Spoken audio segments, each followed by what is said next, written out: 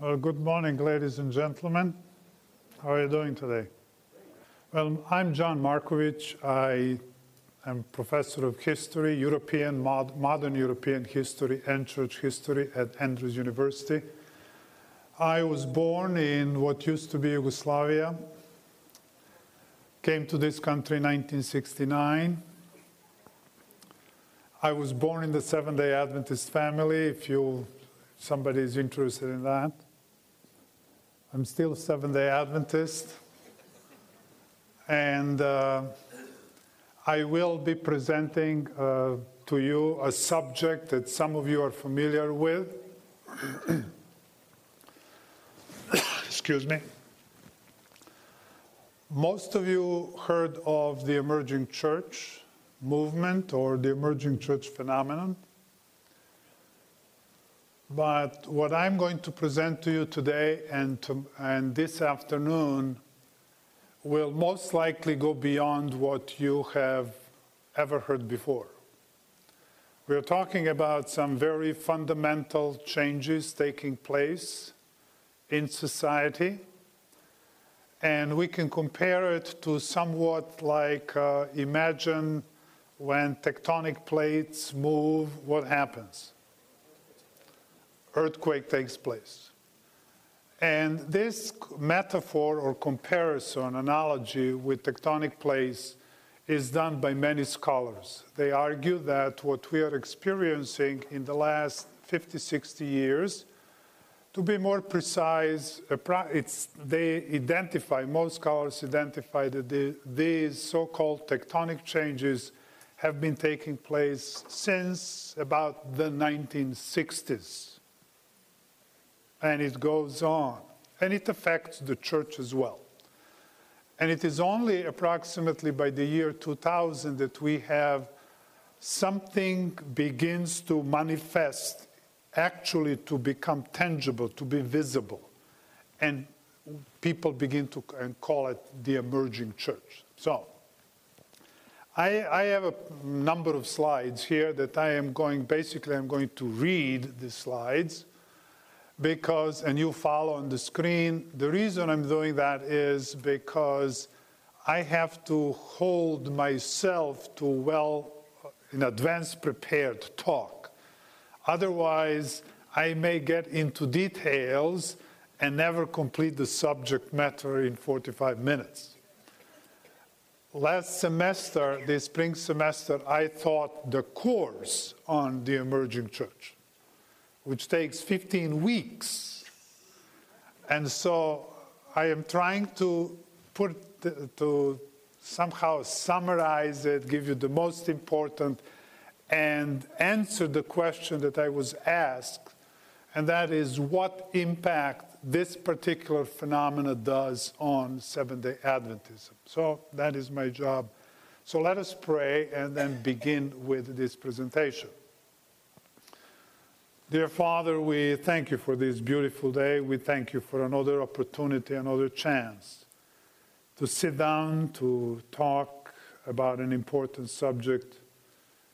We ask for the presence of the Holy Spirit. We need Him to help us, and we place ourselves into your hands. We ask you in Jesus' name, amen. My journey with the emerging church began in fall 2007. Although I have read the works of the critics, I primarily focus on the works of the emergents themselves. My research is based on the reading and analysis of the emergent literature, the reading of the literature written by critics, and my personal notes I took as I attended several of their conferences and workshops. The emerging church phenomenon is complex, perplexing, and sensitive. Information presented today about the emerging church and Emergence Christianity will help you see that complexity. Although I will, at times, refer to religious systems, persons, and organizations, since that is unavoidable, my focus is nevertheless on ideas, concepts, teachings, ideologies, rather than on individuals themselves. If I disapprove of or I sound judgmental about an idea or a concept or an ideology, I should not necessarily be taken as judgmental.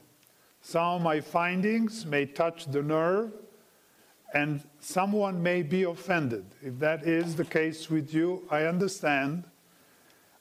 All I ask you to hear me to the end, and if you're still in disagreement, you can reach me at jjmarco@andrews.edu. I'm grateful to the Emergence for a number of things, although I am their critic as well. The Emergence are raising issues and posing challenges that are forcing all of us, Seventh-day Adventists, evangelicals, including Catholics, even atheists and non-Christians, to examine our lives, reassess our existential reality, and rethink our answers to the fundamental questions of life, both as individuals and as communities. The Emergents are fine people, pleasant to be around. They seek a better world and are ready to engage the abuse, injustice, exploitation of both human and nature, prejudices, racism, doctrines that do not make sense, like the doctrine of eternal burning hell. Emergents reject that. Many are involved in making society better as they run programs for the poor, ostracized, oppressed, addicted, and forgotten by society. And many times, in many cases, Christians do that exactly. I go along with most of their questions, complaints, and identification of problems with traditional Christianity. I feel their pain. I strongly disagree with the answers and solutions they provide. The main target of their criticism, you have to keep this in mind, is the mainline Protestantism. They do not criticize Catholic, Orthodox, and Pentecostal Christianity. As you share with others what you are going to learn here, please do not misconstrue or misuse. Do not use my statements in divisive manner against those in whom you believe you have detected emergent ideas and concepts. We should not engage in a witch hunt, but we need to recognize the language of the master seducer. Believe it or not, most of us are to a lesser or a greater degree infected. I don't want to say all of us. I always give room for some exceptions. We are all infected in one way or the other with some of these ideas. Before we can discuss the impact Emergence Christianity makes on the Seventh-day Adventist movement, we need to say something about the emerging church, a subject matter which will take us to Emergence Christianity. The emerging church appeared on the public scene around the turn of the 21st century. The Leadership Network, a national organization within the North American evangelicalism, in existence since 1984, with an objective to work with those who are not afraid to introduce innovation in the life of the churches, established the Young Leaders Network to address the problem of a large exodus of young adults from institutional churches. In 1997, it hired a 30-year-old Doug Paget to head it. On June 21, 2001, over a conference phone call, a group of so-called homeless, which means they claim they had no denominational affiliation, this group of pastors, theologians, and I'm mentioning some of them, Doug Paget, Tony Jones, Brian McLaren, Tim Keel, Chris Say, Tim Conder, Brad Cecil, they were pondering over how to call themselves. They settled on the emerging church. Now note that the years passed, the same group of people or by individually. They were tagged by others as the emerging leaders or the emerging church. What I want to point out is, you keep this in mind as we go, as we talk. The idea of emerging church existed before. They did not invent that in 2001. Major features of the emerging church. First of all, you must remember and never forget this. We are not talking about a new denomination. They do not aim to organize themselves into another church. It is rather a new way of doing Christianity. It is a new way of thinking about Christianity. The emergents like to see themselves and refer to themselves as emerging conversation. People often forget this fact because it is difficult to focus on something that is inconspicuous and invisible. The emergents emphasize that society is undergoing a major worldview shift since the 1960s. This is also crucial in understanding the nature of the emerging church, or Emergence Christianity. It is also crucial for the future of the Seventh-day Adventist movement. In my experience as a historian, as a church historian, I believe that we Seventh-day Adventists have not yet done serious study, and I don't think we really understand what the concept of worldview is, and we have not recognized this paradigm shift taking place in the last 60, 70 years. Now, that may be a judgmental statement. That's my belief. Yes, we have books and articles, Review and Herald's Adventist Education, and so on, about worldviews, but I don't think we have yet mastered that particular subject. This is crucial in understanding the nature, and so on. The emergents base their legitimacy on this historical reality that a fundamental, tectonic, epochal, major worldview shift is taking place since the 1950s or 60s. That a major paradigm shift, some of them use the term cultural shift, has been taking place in the aftermath of the Second World War, is well recognized by historians. Now, I just use the term World War II, but that event alone is not the only thing. If you want to talk about the sin of modernity, and I'm using sin capital S, the sin of modernity, then we are talking about what happened between the decades of 1890s and 1945. What happened during that period of time is seen by the generations after the 1950s as the sin of the modern world.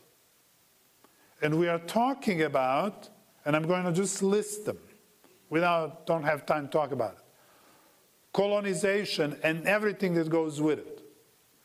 Racism, World War I, World War II, totalitarian regimes that happened between the two, anti-Semitism, the Holocaust, the dropping of the 2 atomic bombs on Hiroshima and Nagasaki. And then we have decolonization and struggle with all that problems trying to get rid of racism and anti-Semitism. That whole package is called the sin of the modern world. Footnote. No human civilization has achieved what Western civilization has achieved in human history, in positive terms. No civilization, Western civilization, has achieved more than any other civilization in human history in terms of technology, music, philosophy, you name it. However, no civilization has produced more evil and destruction upon humanity than Western civilization has done. Now put those together. That is what post-1950s generation is trying to deal with.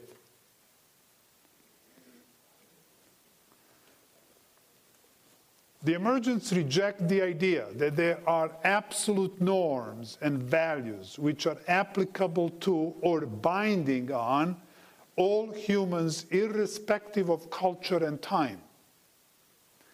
No narrative, according to them, dominates the narratives of other cultures and religions. No meta-narrative fully explains reality, and no meta-narrative provides answers to the fundamental questions of life to all humans. For example, what are meta-narratives? Communism, Marxism, socialism, you name it, all these ideologies that come as a product of the modern world. What is Adventist meta-narrative? Not the Bible. The great controversy theme.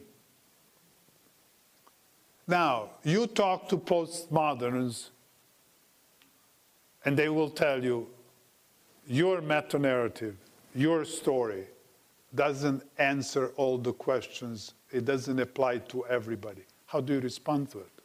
That's the challenge. How do we respond to it? The emergents are ecumenical. To be an emergent without being ecumenical is impossible. The two ideas are inseparable, and emergents insist on inclusiveness and are strong critics of exclusiveness. Now, I just have to add question and answer period. Some of you may ask, I have to elaborate on this. These are code terms when they say we are inclusive. Trust me, they are exclusive as well, okay? I've seen that in action. That's question for the SDA is, why are we uneasy about the ecumenical unity? We are uneasy. Now, we give answers to it. I know we have answers. I don't think that those answers are right on the dot, okay? There is an unwritten rule, but well understood by all. And this is the rule that emergents run by. Come join the ecumenical community and let us work together toward the betterment of society. Let us talk about ideas, beliefs, projects that bring us together. Let us not talk about ideas, beliefs, and projects that divide us.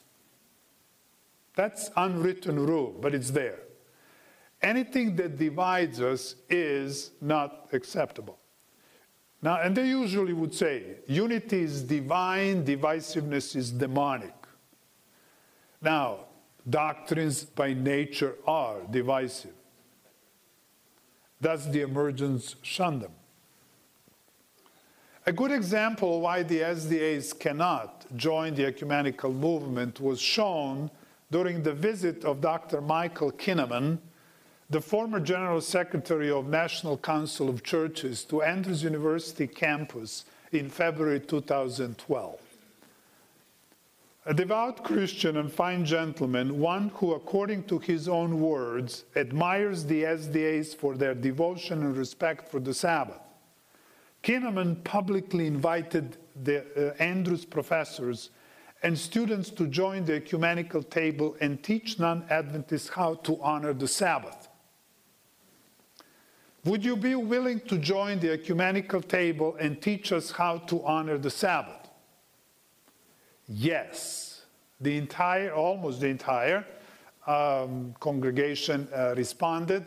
I was sitting in about third, fourth row, so I don't know exactly whether every single person responded that way, but the response was loud. Having been pleased, Kinnaman then added, would you make that your primary objective? and make which days the Sabbath is the secondary issue. This time, there was resounding no. And I watched him because I knew the issues. I knew who he is. I talked with him. I watched his face. I could see for about a couple of seconds he was surprised. It took him aback. He was kind of not know what to say. And then he responded, well, in that case, I guess you do not belong at the ecumenical table. Do you get the message?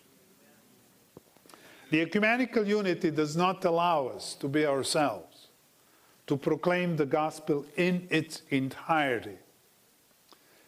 The Emergence insists worship should be intentionally experiential through all five senses. And participatory, all members of the audience should be involved in one way or the other somehow. No preacher or priest is favored over the members of the audience. And they would often stress, you probably heard this is their slogan, I'm spiritual, I am not religious. You hear all of that. My response to them is I say, wait a minute, it's a code language. How can you be spiritual and not religious, and how can you be religious and not spiritual? The two always go together. The innovative worship style is the most attractive feature of the emerging church. It is also the contact point with the public.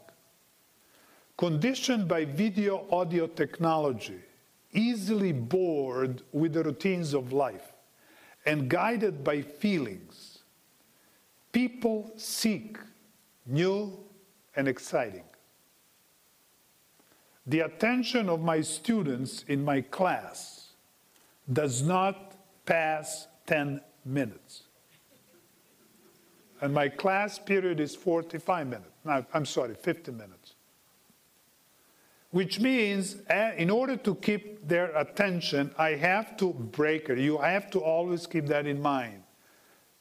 This is the just byproduct of culture that we have to deal with. The same thing goes for worship. Now, think about 50 minutes long sermons. How do you engage them, okay? For example, compare a typical Protestant worship, which we Seventh-day Adventists inherited, with the Catholic Mass or Eastern Orthodox liturgy, or even Pentecostal worship, where everybody is engaged. Now, I'm not condemning Protestant worship, okay? Don't take me wrong here. I'm just pointing out the differences. The point is, we need to do something about it. What? That's the question. The typical anti-Protestant type sermons are discarded by the Emergence because they are perceived as lecturing, like I'm lecturing now. See, I'm authority, you're listening. Emergents don't like that. And they see it as dominating, like, preacher knows, and I, who sit down, I supposedly don't know. And they see it as oppressive, like imposing. Instead of, they use homilies, I put that in quotation marks, whether I don't think they're really homilies, they're just short talks. They're short, and the audience is encouraged to participate with questions and comments. If available, they would have to decide someone who would do illustrations like cartoonish, and it'll change fast. You probably saw that. Usually it's portrayed right there to the side in order to keep the audience, because audience today is all video, more visual than auditory. Dan Kimball, recognized as the leader in the emerging church worship, says, quote, many of the very things that we removed from our churches because they were stumbling blocks to seekers in previous generations are now the very things that are attractive to emerging generations. In other words, he's saying what the Protestants have thrown out of the church, we are now bringing back, because that is what people want. Few among those who are attracted to the emerging church worship realize that the emerging church is far more than innovations in worship. This is attested by the emergents themselves. And the most dangerous innovations, they are the introduction of the Eucharist. This is happening left and right, the Catholic Mass. The images, relics, animation of nature. What I mean by that is putting spirit back into the matter. Believing that spirit is in the forest, in the trees, in the... Yeah, you can say that. Pantheism or panentheism. And the sacred space for contemplation and meditation, which is always provided usually to the side somewhere. A space where people are encouraged to go and meditate and contemplate and so on. There are many innovations. Now, let me put a footnote here. I am for innovations, and I believe we Seventh-day Adventists must begin to do something. This is another one. Professor Dukan, how so many of you know him, we both agree. We Seventh-day Adventists have not yet developed Adventist worship. We have not. No, we have not yet developed, created something that we can call this is Adventist worship. We inherited Protestant, we modified something, our hymnals are this and that, but we really have not created something biblical that we can say this is worship based on biblical principles. We seriously have to address that issue. So I'm not against innovations. The question is what kind of innovations? You see, we all worship. Adventists, Catholics, Orthodox, pagans. All of us worship. It is how we worship. What do we do during the worship? And what is the purpose of our worship? See, that's the difference. So there's a lot of things needs to be addressed. The key innovation in worship, whether individual or community worship, is the introduction of spiritual disciplines. Now, this is sensitive. So I hope some of you listen carefully and don't get offended. Spiritual disciplines, what are those? Anything can be a spiritual discipline. Centering prayer, prayer walk, prayer labyrinth, solitude, silence, fasting, Bible reading, so-called lectio divina, sacred reading, divine reading, submission, Sabbath, breath prayer, practicing the Eucharist. Anything can be spiritual discipline. What is the purpose behind these spiritual disciplines?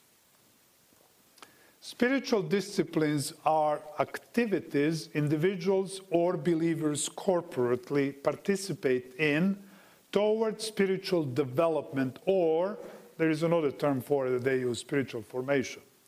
Certain spiritual disciplines are created for individual spiritual formation. Other spiritual disciplines are created for corporate spiritual formation.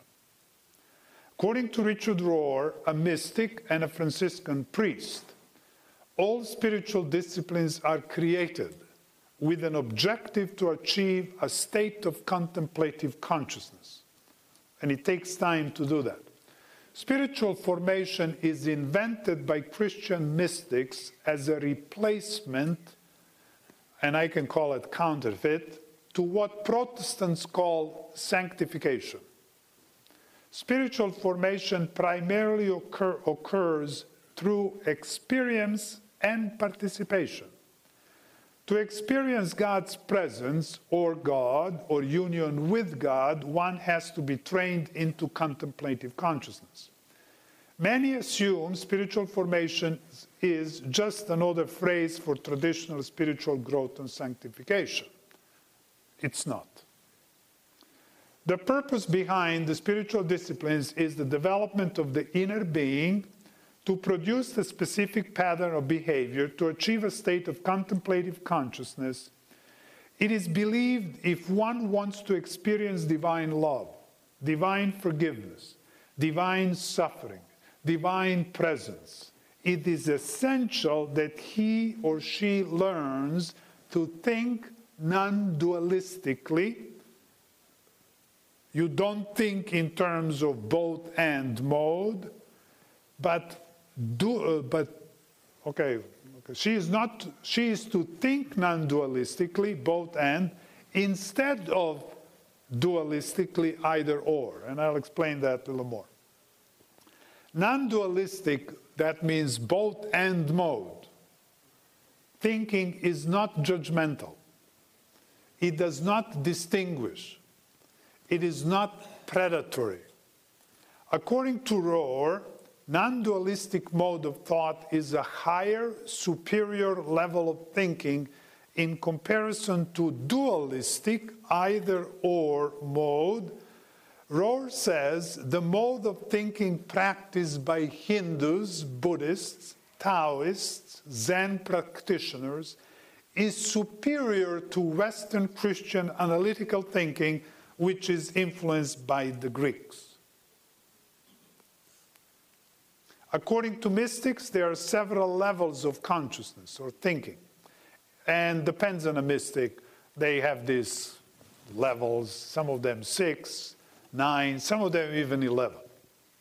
The lower levels are primitive, necessary for daily affairs of life. See, we human beings, we are created the way God created us. We are rational human beings. And he calls it dualistically. It is simply, I'm calling it, and academically you could call it, analytical critical thinking. So you see, when I speak to you, your mind, as you're listening to me, your mind is processing information. And if I say, John is tall, your mind immediately compares tall versus whatever in your mind is for short, tall, big, small, all these comparisons. You have to think critically in order to understand conversation. What he is, or mystics are saying, is this kind of thinking prevents you from hearing your inner or divine from outside. So you have to learn to think differently. Think it in terms of computers. You know that there are different, we're not talking here about different programs like Microsoft Word versus Word Perfect. We're not talking about that. We're talking about operating systems like PC versus Mac. They just don't work. They're two different operating systems. That's what they are talking about. We have to be trained, according to them, to learn to get this other operating system. And they think it is both and. In other words, this is all language. What they're trying to tell you is you contemplate, meditate, stop thinking. You want me to put it in vulgar language? Hypnosis, whether self-hypnosis or hypnosis from outside, makes no difference. A mystic is a person who, through contemplation and meditation, reaches the highest level of contemplative consciousness, where minds stop thinking dualistically, that means analytically, critically, where the mind does not make judgments between right and wrong, good and bad. But it does not analyze, it does not distinguish. But at that moment, it is receptive to hear the voice of the Spirit in order to achieve union with the divine. Now, that's a subject I can talk for hours, so I have to stop here and just keep moving. Another very important characteristic. The emergents are theistic evolutionists. And theistic evolutionism defines emergent theology and provides all assumptions and presuppositions to the fundamental questions of life.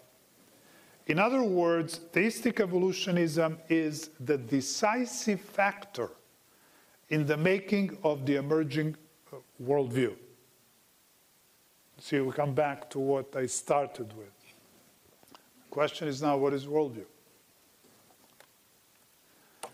The emergent worldview, defined by theistic evolutionism, dictates a revision of history and shapes a radically different philosophy of history that is in direct conflict with biblical worldview and the Seventh-day Adventist philosophy of history, if there is such one.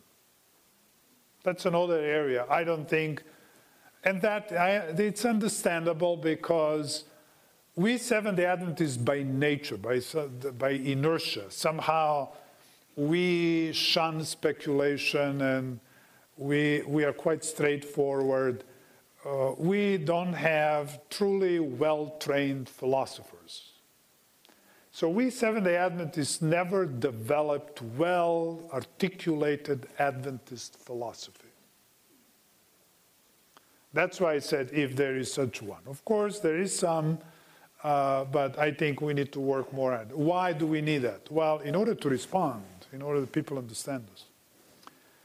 The history of the Protestant Reformation is revised in the emergent literature. When you read emergent literature, emergent history books about the history of Christianity, it is a quite different version than traditional church history. I'm reading their history and I'm saying, suddenly Martin Luther and John Calvin and Protestants and Catholics, and it's all in one people. It's all in one group. It's all together. It's completely revised, and you begin to wonder what happened in the past. Suddenly, what we have been teaching for years, decades, is not correct church history.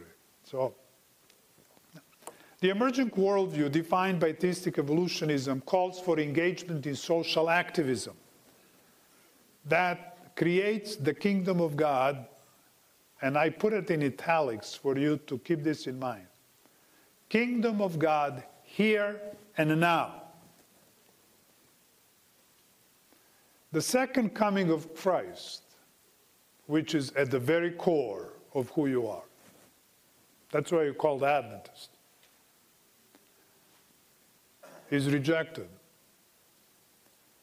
The apocalyptic prophecies of the book of Revelation is negated or at best ridiculed. Brian McLaren, you know that guy? You heard of him? That guy doesn't believe in the second coming. I think it's ridiculous. Well, you don't find that in his books, but you find him here when you meet him in person and talk with him. Several statements caught my attention. One of them being Tony Jones' report.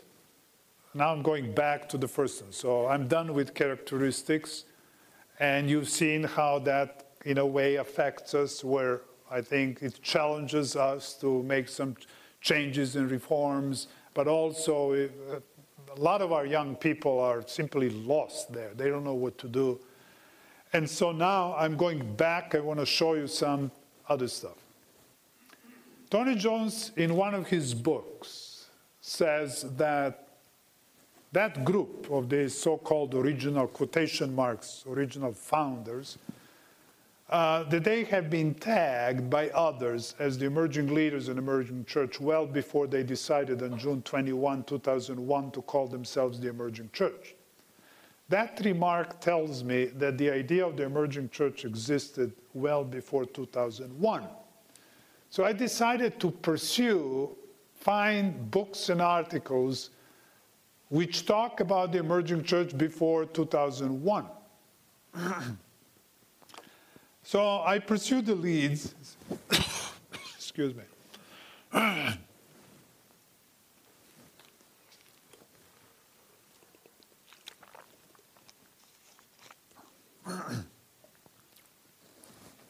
I pursued the leads and discovered that several books with the title The Emerging Church had been published before 2000. In June 1968, Roland Wilkins, William Colt, with the special assistance Dr. Raymond Schmutt. Raymond Schmutt is a well-known theologian. They published a paperback in 2 volumes titled The Emergent Church. 1968. With imprimatur and nihil obstat. Do you know what that is? Anyone doesn't know?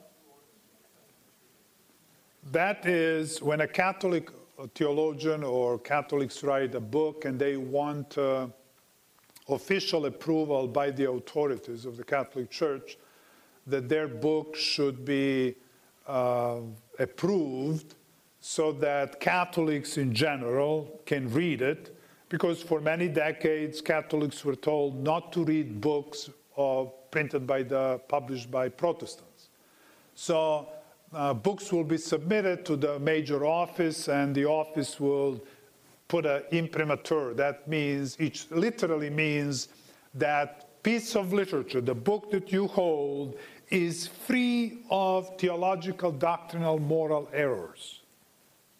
So that means this is published by the Catholic Church. So whatever it says there, I'm not making it up, that's what they say. 2 years later, in 1970, there is a book published by Bruce Larson and Ralph Osborne, 2 Presbyterian pastors. This is 1970, also called The Emergent Church. A year later, Maxwell White, a Pentecostal. This is a small brochure, about 60 pages, called The Emergent Church. John Carr, from Scotland, The Emergent Church, basically argues that the book of Ephesians talks about the emerging church that comes out right there in the 1st century.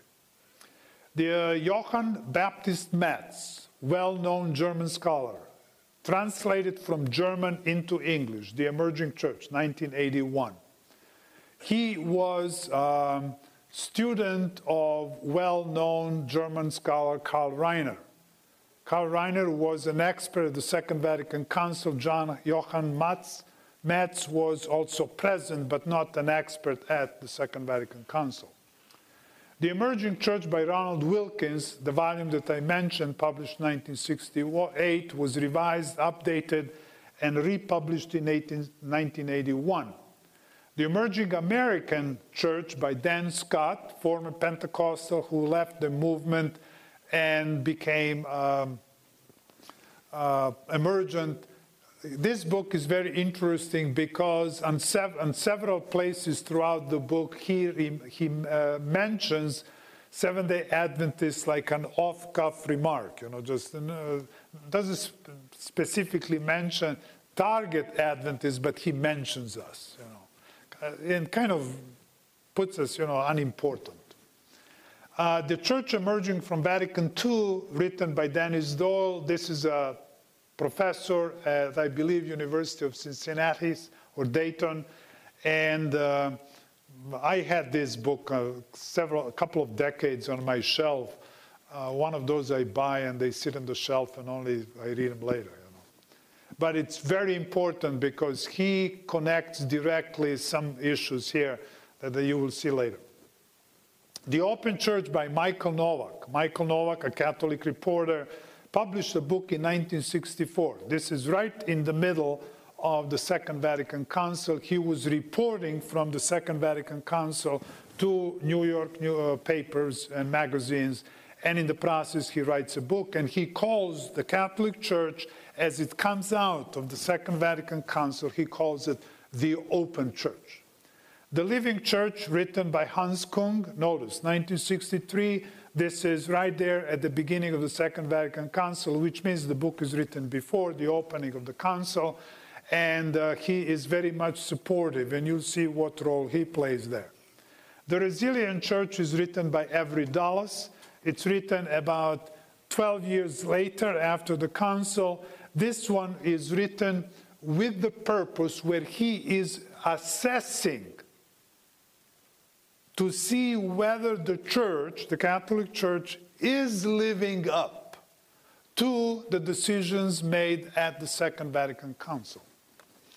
And so, but it's very useful, okay, in understanding what is happening. So these are the books. Don't think that I invented them. I got hold of them. I own them. They are there. If anybody tries to destroy all of them, I still have them. They are there. Okay? They're the real stuff, okay? Now, let us go to the Second Vatican Council. In other words, literature takes me back to the Second Vatican Council. It is the Catholic Church which was seen, perceived, and understood to be the emerging church. And those two volumes in particular, what they are saying is, now you can take it both ways. You can say, what is being perceived is that the church, capital C, that means all Christians, is emerging. Or you can say it is the Catholic Church, that it's emerging. And so however you see it, because the meaning is there for both. That's how it's seen. Okay? You remember I mentioned theistic evolutionism? Now, do you know what theistic evolutionism is? Some people do, some people don't. Okay, those of you who don't, you know what Darwinian evolutionary theory is. Okay, Darwinian evolutionary theory argues that everything you see on this planet Earth and everything you see in the universe, that everything came into being, into existence, through an evolutionary process which started approximately 15 billion years ago. And the evolutionary process brings us to where we are. And what drives the evolutionary process is the principle of natural selection.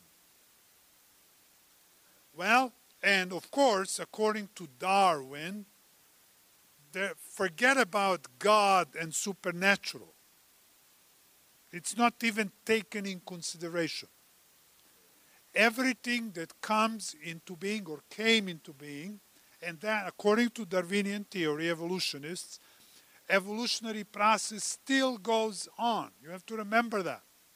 But the principle, the argument is, all of that is driven by the principle of natural selection. And therefore you have the argument that only those organisms which are fit to survive, they survive. That means survival of the fittest. Now, there were people, Christians, and you will see, I will come to show you, who stepped in and argue that evolutionary process is driven not by the principle of natural selection, by the principle of emergence. Did you catch that?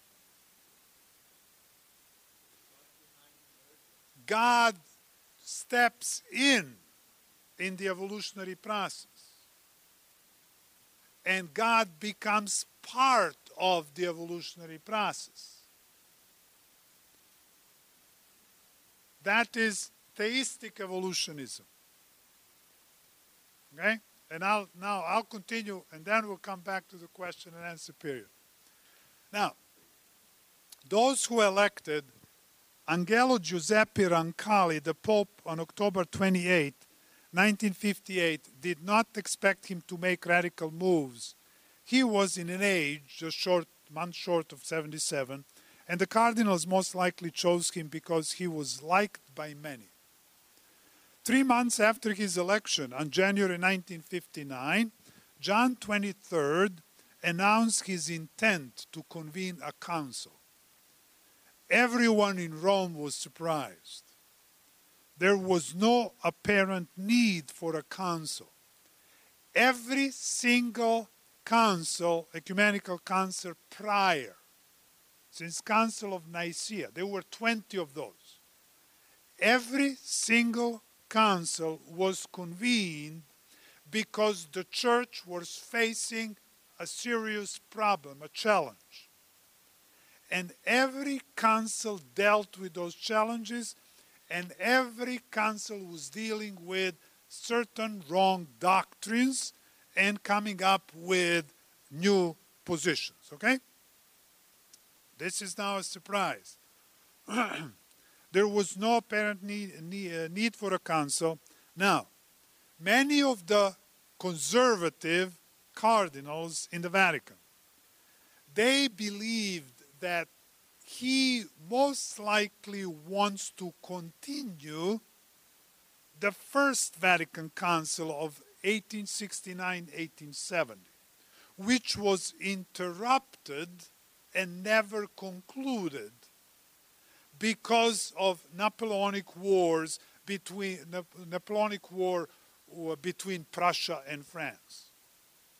So, what happens is that he further clarified that the council will be called Second Vatican Council, which means he's not interested in dealing with issues of the First Vatican Council. This clearly made conservatives even more apprehensive.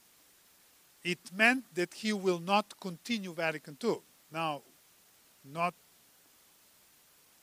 Vatican I. Not only why, but the Vatican clerics were wondering what was council supposed to do. In his announcements on January 25, 59, John 23 spoke of two aims. And now listen, this is very important here to understand. Number one, his objective is to promote, quote, the enlightenment, edification, and joy of the entire Christian people, end of quote. 2, to extend a renewed cordial invitation to the faithful of the separated communities to participate. Notice he does not use the term return. To participate with us in this quest for unity and grace, for which so many souls long in all parts of the world. At this point, I just wanted to insert. The Second Vatican Council did not come up with any new doctrine. And when it was over, the Protestants missed the point. Well, what happened? Nothing happened. But they missed something, and now scholars are noticing the Second Vatican Council changed the language and the style of talking and the attitude. And only now we see the results. But we are talking about 2 generations gone. Pardon me? Louder. Okay, I'll try to the best. I'm sorry. Pope John 23 appointed preparatory commissions to prepare the documents for the discussions. Members of the commissions were aided by the experts, in Italian called parity. 480-some experts were appointed by him or his successor Paul VI. The preparations for the council were massive, like never in the history of the previous councils. The preparations took 2.5 years. Once at the council, hardly any of these documents passed through without revision. Several of them were completely revised and outright rewritten. John 23 opened the council on October 11, 1962, but did not see its conclusion. He passed away on June 3, 1963. He was succeeded by Archbishop of Milan, Giovanni Battista Montini, who took the name Paul VI. Whereas Roncalli was an outsider of the Vatican Curia, because he comes from a poor family, he's kind of an outsider. Montini was an insider of the Curia. And obviously some hoped that a new pope would abandon the council, and others feared that he would continue it. Now you have to remember at this point, I have to add, not all Catholics think the same. Like in all organizations, you have to remember that. Not all Jesuits think the same. There are always factions, different things, and all of that. So there were conservatives, use that term loosely, quotation, I can't. Conservative, okay? That means quotation marks, okay? And I don't like these terms, conservative, liberals, all that, because they are misleading, but nevertheless. And there are also the other side known as progressives or liberals. And that existed even in the 1930s, 1940s, 60s. So, but Paul VI was to some degree sympathetic to the progressives and the new theology group, because there was a group in existence. They called themselves progressives. That's how they saw themselves. It is the conservatives in the 1940s and 1950s who dubbed them new theologians, new theology. And you will see in a moment, they were often condemned like, they're teaching new theology. So it was known in French, La Nouvelle Théologie, it was the new theology school of thought that existed. And these were centered in the city of Paris. From the beginning, it was clear that there would be battles over the control of the council, as one document after the other was getting approval through the vote of the council. It was becoming clear that the conservatives, led by Cardinal Alfredo Ottaviani, were losing the battle. The progressive voices were carrying the day, but not to the extent to claim total victory. Matter of fact, the battle for the Catholic soul, if I may use that phrase, continues to our days. Scholars agree that the work of the councils did not end with its closing in 1965. It merely set a tone and indicated the direction for the future of the church. And if you can notice what was happening when Pope Paul VI died, the new pope that came, he took the name John Paul and became Paul I. Now notice, never in the church, never in the history before, Pope will take two names as one. By choosing a name, usually, popes indicate the policy, where they go. By choosing the name John Paul, he indicated that he will continue the policy of John 23 and Paul 6. That means the spirit of Vatican II. He lived only for about a month, then comes a new pope, Cardinal Wojtyla, elected again, John Paul II, which means he is continuing the policy. Now, John Paul II, Cardinal Wojtyla, was present at the council.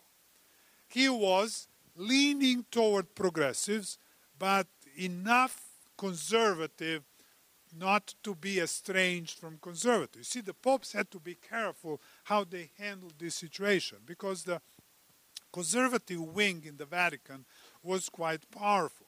And they didn't want to antagonize. So the popes would often step in and kind of try to make statements, use the language to kind of keep peace inside the house. But the progressives are winning, okay? So after John Paul comes who? Ratzinger. He is also leaning toward more conservative. So when he was elected, the public seemed, this guy is going to take us back. Well, notice he chooses the name Benedict XVI. Benedict is reminder to the Benedict XV. In other words, Ratzinger kind of indicated that he'll make a step back. But Ratzinger did nothing serious to challenge the authority and spirit of Second Vatican Council. And then he retires. And then what was very interesting for me is now, I was waiting. I said, okay, I was expecting that the new Pope will take the name of John Paul III. That was my expectation. Lo and behold, when they said Francis, and no Pope ever called himself Francis. And when I heard that, I said, wow, now I can see it. Now, why did I react in that way? Let me tell you a story what happened. When I was at Dallas, a convention workshop organized by the Emergence, the title of the convention was The Emerging Church. Brian McLaren was there, Richard Rohr was there, a number of other people. Richard Rohr and Brian McLaren were the two top speakers there. In the closing hour of the meeting on Sunday morning, Richard Rohr was speaking, and now keep in audience that the audience was considered about 450 people. I estimate that by counting the tables and how many people sit around the table and all that. So and most of those people are Protestants, and all of them are, with the exception of me, and I don't know, maybe somebody else, but all of those people are basically some kind of leaders. They come from their respective places, whether they are pastors, teachers, Sabbath school, Sunday school teachers, doesn't matter. They are some kind of leaders. They come there, they learn, they attend, they go through workshop, and then they go back to promote all of these ideas, okay? So he's talking to them, and then this is what Richard Rohr said. And this is basically a nutshell what I'm trying to present to you here. Richard Rohr said, for 400 years, we Protestants have been doing what you Protestants were doing to us. When the Protestant Reformation started, you Protestants began to attack us Catholics, that we are teaching wrong doctrines, that we are behaving this way or that way. And then we had a Council of Trent. And Council of Trent solidified our position, separated two of us, and for 400 years we were fighting wars with each other. We were publishing books against each other. We would not put the foot into the church of the other, although the churches were just across the street. And he said, we were shooting arrows at each other for 400 years. He said, we Catholics fell into the Protestant trap.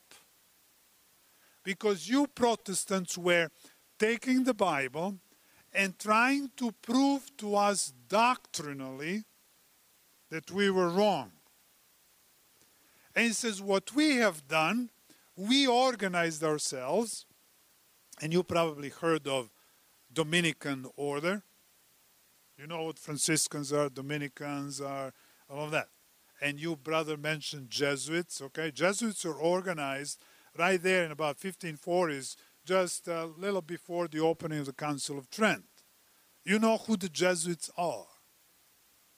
The Jesuits are selected young men who are highly intelligent, excellent in learning, who are trained to be intellectual athletes, to study, write books, and prove the Protestants wrong. Now, Dominicans and Franciscans, those are the two large Catholic orders that go back to the late Middle Ages. Those two orders, both of them value education, except that the Dominicans emphasize education, whereas Franciscans emphasize prayer and contemplation.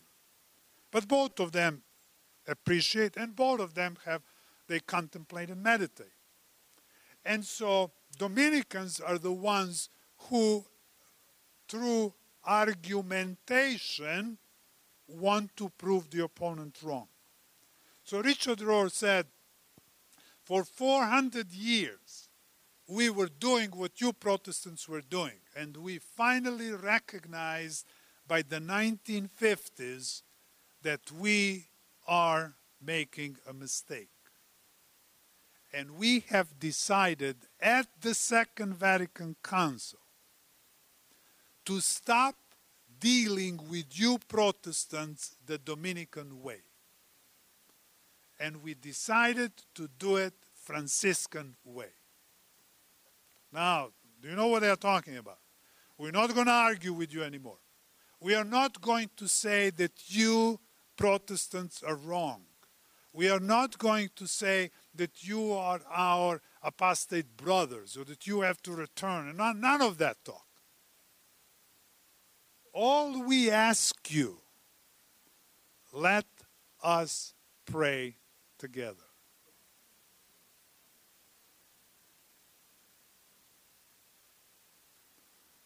Now, a lot of people think, well, that's not important. That is crucial. And when the new Pope announced, I'm Francis, I said, this guy, and now observe his statements, observe his behavior. He is, in my opinion, the best embodiment of the spirit of the Second Vatican Council. It took 2 generations, but it's happening. Okay, as early as... okay, let me go to these slides. Prepare yourself for questions and answer later. I already gave you some extra material here anyway. But you need to see this, okay?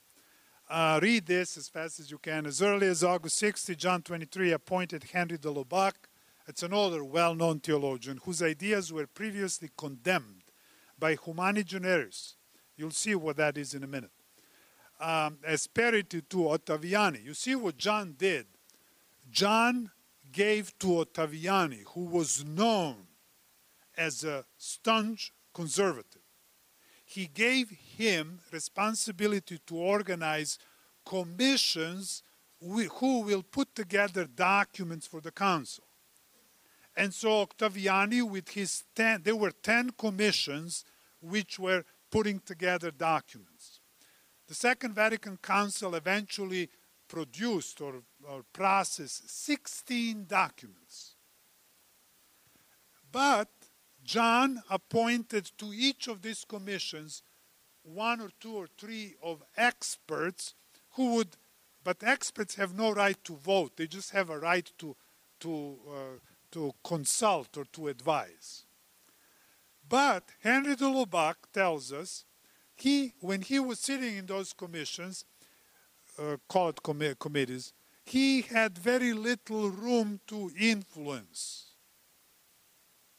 However, when the document would come before the council, which is now about more than 2,500 people attendance, Henry de Lubac now has influence because people know who he is.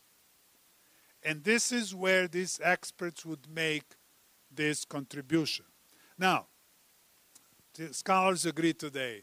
Karl Rahner, Henry de Lubac, Yves Congar, and many of the other well-known theologians are the most influential theologians at the Second Vatican Council. All the documents, and matter of fact, the most important documents, because there are categories of importance, none of the documents prepared by the commissions ended up in the same form. All of them were rewritten because the council would refuse and send them back and forth, and the documents that ended up were documents shaped and influenced by the new theology experts. Not what Ottaviani intended it to be. So it was very, when I look at this, how John handled all of that, it was, I don't want to call him crafty, but he did it. Now, I have not mentioned one name, and I leave that because I'm going to talk about this afternoon at 3:30. The man who is the most responsible for theistic evolutionism, because all of this new theology, they are all theistic evolutionists. Theistic evolutionism, mysticism,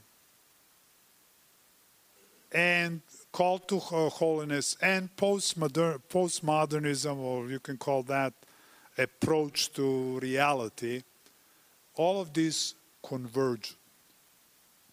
The person responsible is well-known scientist, paleontologist, and at the same time well-known theologian and member of Jesuit order, Pierre Teilhard de Chardin.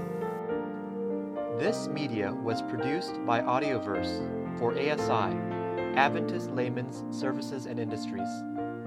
If you would like to learn more about ASI, please visit www.asiministries.org. Or if you would like to listen to more free online sermons, please visit www.audioverse.org.